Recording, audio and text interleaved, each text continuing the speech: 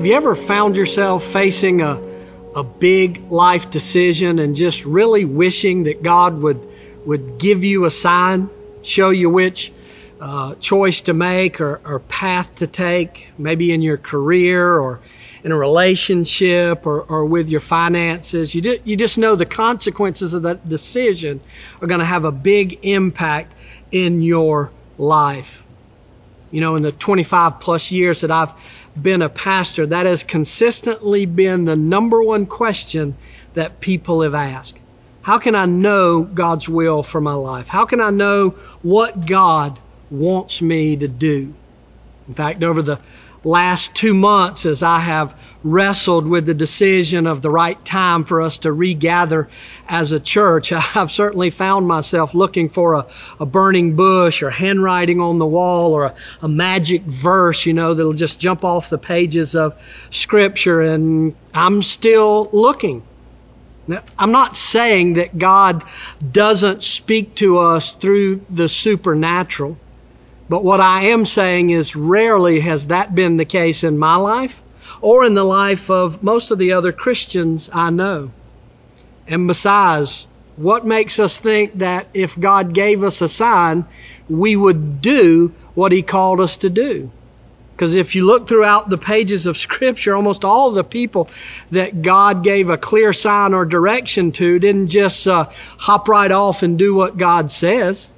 They often delayed or argued. Like, take Moses, for example, the guy who actually did get a burning bush. His response is not, yes, sir, on the way. His response was to argue with God about whether or not he was the right person to do what God called him to do. Or Jonah, right? God clearly tells Jonah, go to Nineveh.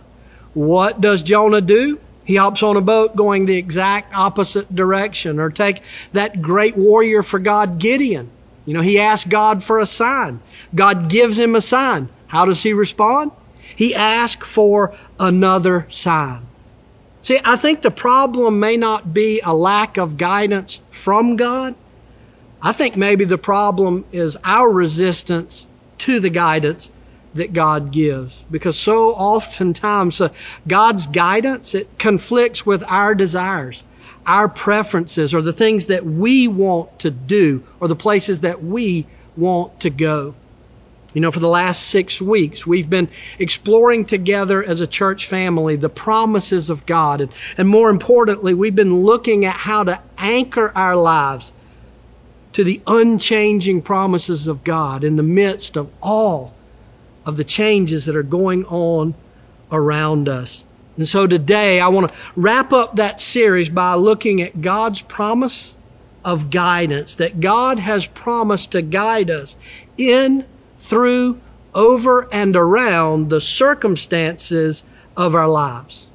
And while we can find this promise throughout Scripture, I think one of the places that it's most clearly articulated is in the Old Testament book of Isaiah, in Isaiah chapter 42. Now, a little bit of context here. For years, God has been guiding the nation of Israel through supernatural means, through the word of the prophet. He's been giving them direction. And even with all that direction from God, they've been rebelling. And so God is silent. In fact, God has been silent for a long time. And so now the nation of Israel is stuck. They don't know what to do, what direction to go in. And it's into that silence that God speaks. And listen to the words He speaks to them, because I believe they're the same words He speaks to us today. It's Isaiah 42:16. God says, I will lead the blind by a way they do not know. In paths they do not know, I will guide them. I will make the darkness into light before them, and rugged places into plains. And then notice this last part. God says, these are the things I will do, and I will not leave them undone. A couple things I want you to notice about this promise, what God is promising here. God's promise is that when you can't see which way to go, He'll lead you in the way you need to go. When you don't know where you are, when you find yourself in a strange place, a place you've never been before, God says, I'll guide you. God says, when you're surrounded by darkness, I'll turn on the lights. And then God says, no matter what, I'm going to complete this. I'm not going to leave this undone. It is an amazing promise from God. But the question is, how do we access this promise? How do we find God's guidance for our lives? And so for the next few minutes, I just want to look very specifically at 3 ways that God guides us. Now, obviously, this is not an exhaustive list.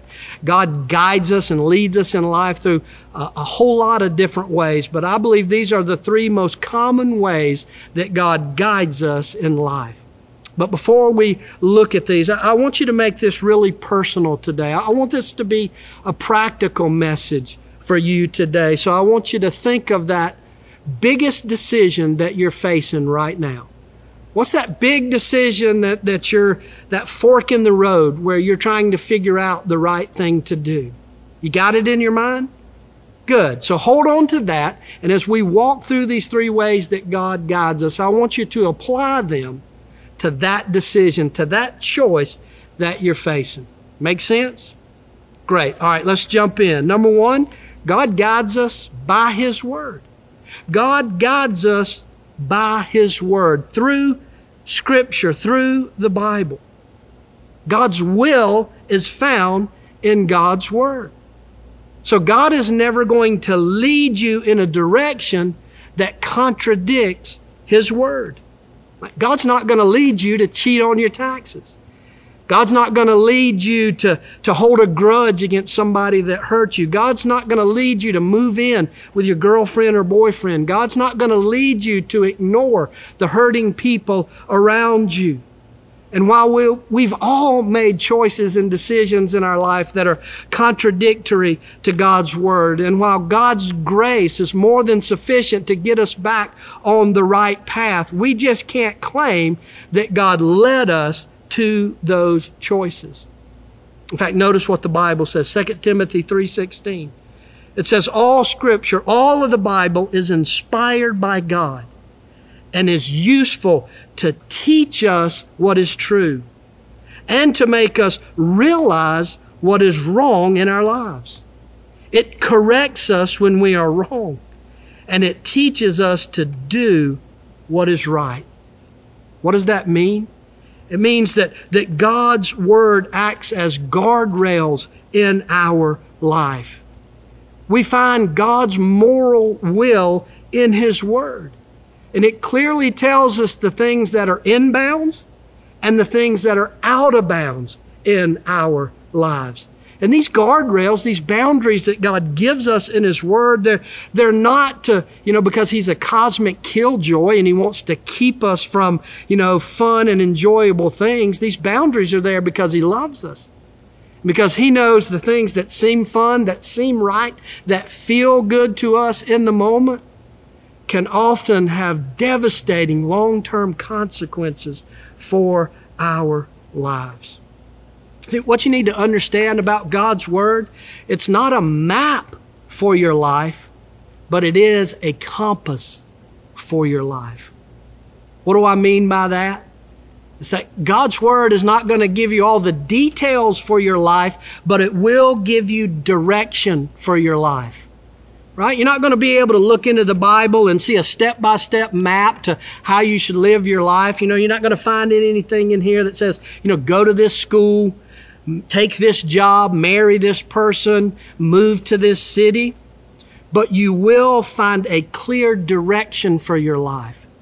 It's a direction that moves you more towards honoring God with your life, towards developing more of the character and heart and mind and attitude of Christ in your life. It gives you direction, even when it doesn't give you the details. I think one of the things we need to understand is within these guardrails that God has given us for our lives, these boundaries, there's a lot of freedom. There's a lot of freedom of choices that we can make within the moral will of God.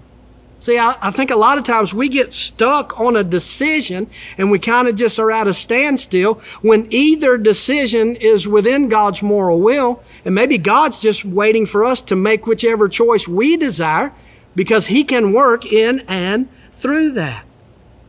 So that decision that you're thinking about right now, that choice that you've got to make very soon, are there any options that you're considering that are a contradiction to what God has said in His Word? If so, then you can eliminate that choice. You know that's not where God is leading you. But if not, then maybe God has given you the freedom to make either choice. Now, here's a great example of how God guides us through His Word. You know, the big issue now is the whole mask debate. You got the pro-mask, the anti-mask, and you got most of us just confused somewhere in the middle. Should we wear a mask? Does it work? Is it, stifling our religious freedom? And everybody's got an opinion, and everybody's talking about it. So what's the right thing? What is the guidance that God gives us? Well, I can't find anything in Scripture about wear a mask, don't wear a mask. But what I can find are some principles, some precepts for my life. One of those in Romans tells me that as a follower of Christ, I am to submit to those who are placed in authority over me, that I am to follow their direction. Yeah, even if I don't agree with it, even if I didn't vote for them or they're not the same political persuasion as I am, that verse was written in the context to early Christians. Their political leaders were the Jewish leaders and the Roman Empire, both of which were trying to stamp them out. We are to submit to the leaders that God has placed over us because He works through them. And the only exception to that in all of Scripture is when those leaders' direction contradict with Jesus' Great Commission and Great Command. Like Peter and John when they were pulled before the authorities and told, don't preach the name of Jesus. Well, they went out and preached the name of Jesus because those in authority were asking them to do something contradictory to the Great Commission and the Great Command. And as near as I can tell, there's nothing about wearing a mask that keeps me from loving God or loving my neighbor as myself. There's nothing that keeps me from sharing the gospel and baptizing and making disciples of all nations. Another principle that's in God's Word on this mask issue is that I'm to be considerate of the doubts and fears of others. And it doesn't say if those doubts and fears are legitimate or if I have the same doubts and fears. And one thing I know for sure, there's a lot of people in our community that are scared. And so if I can put on a mask as an expression of love, of caring for my neighbor, then why would I not? I mean, I don't want to wear a mask. I hate to wear a mask. I'm not sure if a mask is helpful or not, but that's not the question. The question is, how does God's Word guide me? And it guides me to submit to those in authority and to focus on the needs of others ahead of my own. God guides us by His Word. But that's not the only way God guides us. He also guides us by His Spirit. God guides us by His Spirit. See, when I become a Christ follower, when you become a Christ follower, God places His Spirit within you. It's called His Holy Spirit, the Spirit of God. And I know for a lot of us, that just seems weird. It seems kind of strange, especially if you're not a believer. Or if you're a new believer, this idea of some spirit, being inside you, it's just kind of a weird thing. And maybe you've seen people do things or act in certain ways because they were under the control of the Holy Spirit. And that's just so weird to you. But understand God's Spirit, we're not talking about a possession like The Exorcist or Emily Rose. What we're talking about with God's Spirit in us is His presence, His power, and His gifts in our life. And see, God's Spirit not only gives you the strength to do what He's called you to do and to be who He's created you to become, but God's Spirit is also used to guide you through your life. At least that's what Jesus said. Notice John chapter 16. Jesus says, but when He, the Spirit of truth, the Holy Spirit, comes, He will guide you into all truth. He will glorify me, Jesus says, because it is from me that he will receive what he will make known to you. So how does that work, right? How does God guide me through his Spirit? There's a couple of ways. One of the ways is that God's Spirit opens my mind to understand God's Word. That's why if you're not a believer, a lot of times the Bible's just confusing. Doesn't make any sense. It's either a bunch of dry, ancient history, or it's a bunch of letters or weird sayings, and it just doesn't make sense to you. But when you have God's Spirit in you, it opens your mind and your heart to God's Word. We read earlier that all Scripture is inspired by God. That word inspired, in some translations, is God-breathed. It's the Greek word pneuma, which means breath. And it's the exact same word that is used to describe God's Spirit. See, the same Spirit of God who inspired the human authors who wrote God's Word is in our life to help us better understand God's Word. Another way that God guides us with his Spirit is something that I like to refer to as that still small voice. That little internal nudging that either moves me towards something or away from something. Now, I want to be clear. I'm not talking about your feelings or your emotion or where your heart wants to take you, because often those things lead you away from God. I'm talking about this nudging that leads you towards God. Some people might call it a conscience, like a warning light or a peace that you have within when you're doing the thing that God wants you to do. Well, I don't think that's your conscience. I believe that is the Spirit of God in you if you are a Christ follower. And God wants to use his Spirit to guide you to go in the direction that he is leading you in. I'll give you an example of how God has guided me with his Spirit. Back in the first part of July, as we begin to approach that very first target date for regathering for corporate worship, that July 12th date that we had set.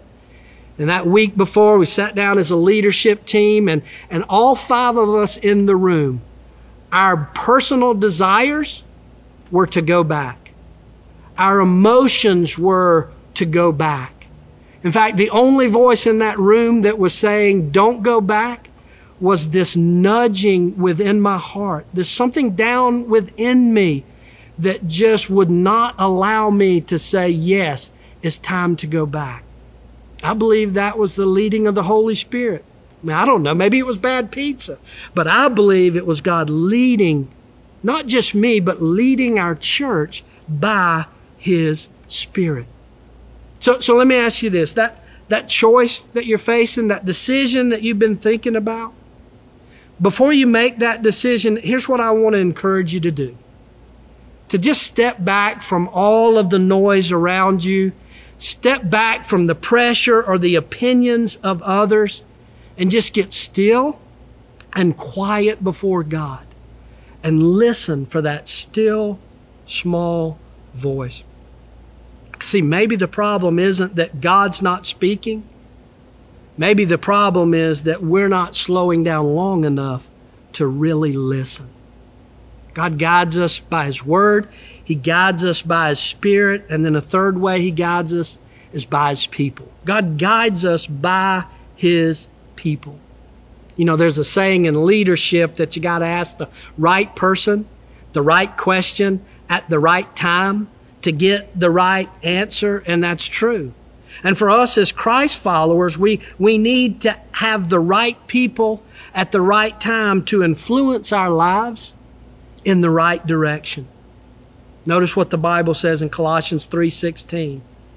It says, let the message about Christ in all of its richness fill your lives. And then check this out. Teach and counsel each other with all the wisdom that you have. That's not what it says, isn't it? It says all the wisdom that he gives. God often gives us His wisdom for our lives through the godly people He places in our lives, through the other believers that we allow to have influence on our lives. You can't live the Christian life in isolation. We need people in our lives, but not just any people. You need the right people. What makes somebody the right person? Well, you need somebody who knows and loves God. You need somebody who knows and loves God's Word. And you need somebody who knows and loves you and loves you enough to speak truth, even when that truth is difficult to hear. That's why you need a home group. That's why you need a spiritual mentor. You need a small group in your life. And the great news is you can find both of those right here within your Cedar Creek Church family. And if you've not yet connected with a home group, when would you? When would be a better time? In fact, whatever platform you're watching on right now, in the comment section, there's a link for you to get connected. I want to encourage you to click on that. Don't try to go through life making decisions and choices on your own. You don't have to. God wants to put people in your life who love Him, who love and know His Word, and who will love you and help guide you and give you God's wisdom for His life. So go ahead and click on that. Let us get you connected this week. And then if you're already in a group, do you have somebody within that group who's coming alongside you as a spiritual mentor? Somebody that's pouring into your life? Look, you don't need a Billy Graham or an Andy Stanley. You just need somebody who's a few steps further down the road in their faith journey. That's why the Bible says, as iron sharpens iron, so one friend can sharpen another. So who's sharpening you? That decision, that choice you're facing? Do you have somebody that God can speak through and guide you into His wisdom? If not, there's probably a good chance you're going to make the wrong choice, because God has designed us so that we can be better together. God has designed us so that we can get wisdom and guidance through our connections as brothers and sisters in Christ. You know, as I close, I recognize that anytime we talk about significant life decisions, that always for many of us brings up bad decisions that we've made in the past, where we've made the wrong choice. And we often get the feeling that somehow we've permanently damaged God's plan and God's purpose for our life, and that we're going to have to settle from some sort of second class, less than Christian life. But you need to understand God's will for your life is not linear. It's not just a path with forks in the road, and if you choose the wrong fork here, it's going to eliminate all these great things that God had for you if you've gone in this direction. Now, God's will is more like a spider web. And yeah, you may have taken some detours. You may have created some delays in your life, but you are always just one step away from getting back on the right path. That's how God's grace works. Now, I want to leave you with one last promise from God. And this promise was given to the nation of Israel in the midst of chaos that they had created by their own bad choices. And in the midst of all those bad choices they made, here's what God says to them, and I believe He says to all of us today. Lamentations chapter 3 says, "The faithful love of the Lord never ends. His mercies never cease. Great is His faithfulness. His mercies begin afresh each morning." Maybe today is a fresh start for your life. Would you pray with me? Oh, Father, I thank You for Your grace and Your mercy. As I think about all the bad decisions I've made, all the times I've gone contrary to your guidance and your leading, and all the times that I've done what I wanted to do instead of listening to what you wanted to do, that God, you even work in that. I thank you for that. I pray for everyone who is watching this and listening to this today. And maybe if that's you, if you're ready for a fresh start, today could be a new birthday for you, a day when you step across the line of faith and ask Jesus into your life to receive forgiveness for your sins because of His shed blood on the cross. Begin a new life in a relationship with Him, allowing Him to be your shepherd, your leader, the manager and director of your life.